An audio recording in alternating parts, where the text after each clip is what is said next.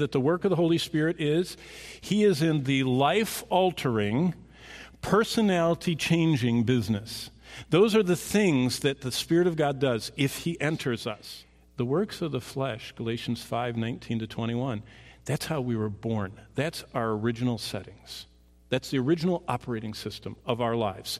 And this is what happens. The longer we live in the flesh, adultery, fornication, uncleanness, lewdness, idolatry, sorcery, hatred, contentions, jealousies, outbursts of wrath, selfish ambitions, dissensions, heresies, envy, murders, drunkenness, and revelries, and the like. That's 17 manifestations of the flesh, the fruit of the Spirit.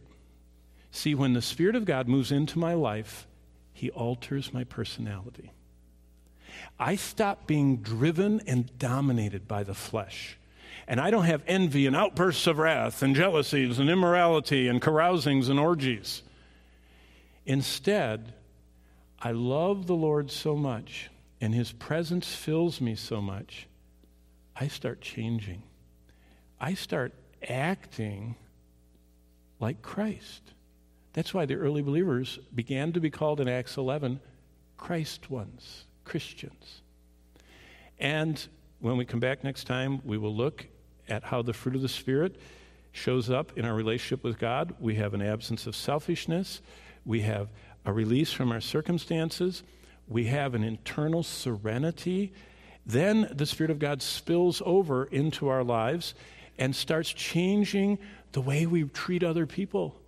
And what shows up in our lives is that we have a long-suffering patience. We don't get irritated at the actions of others. And they look at us and they go, "You're not going to do anything?"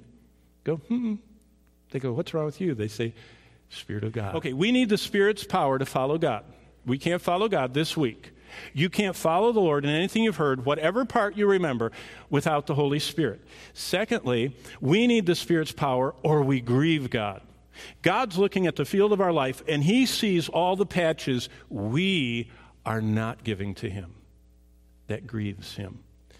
And we need the Spirit of God to constantly renew us.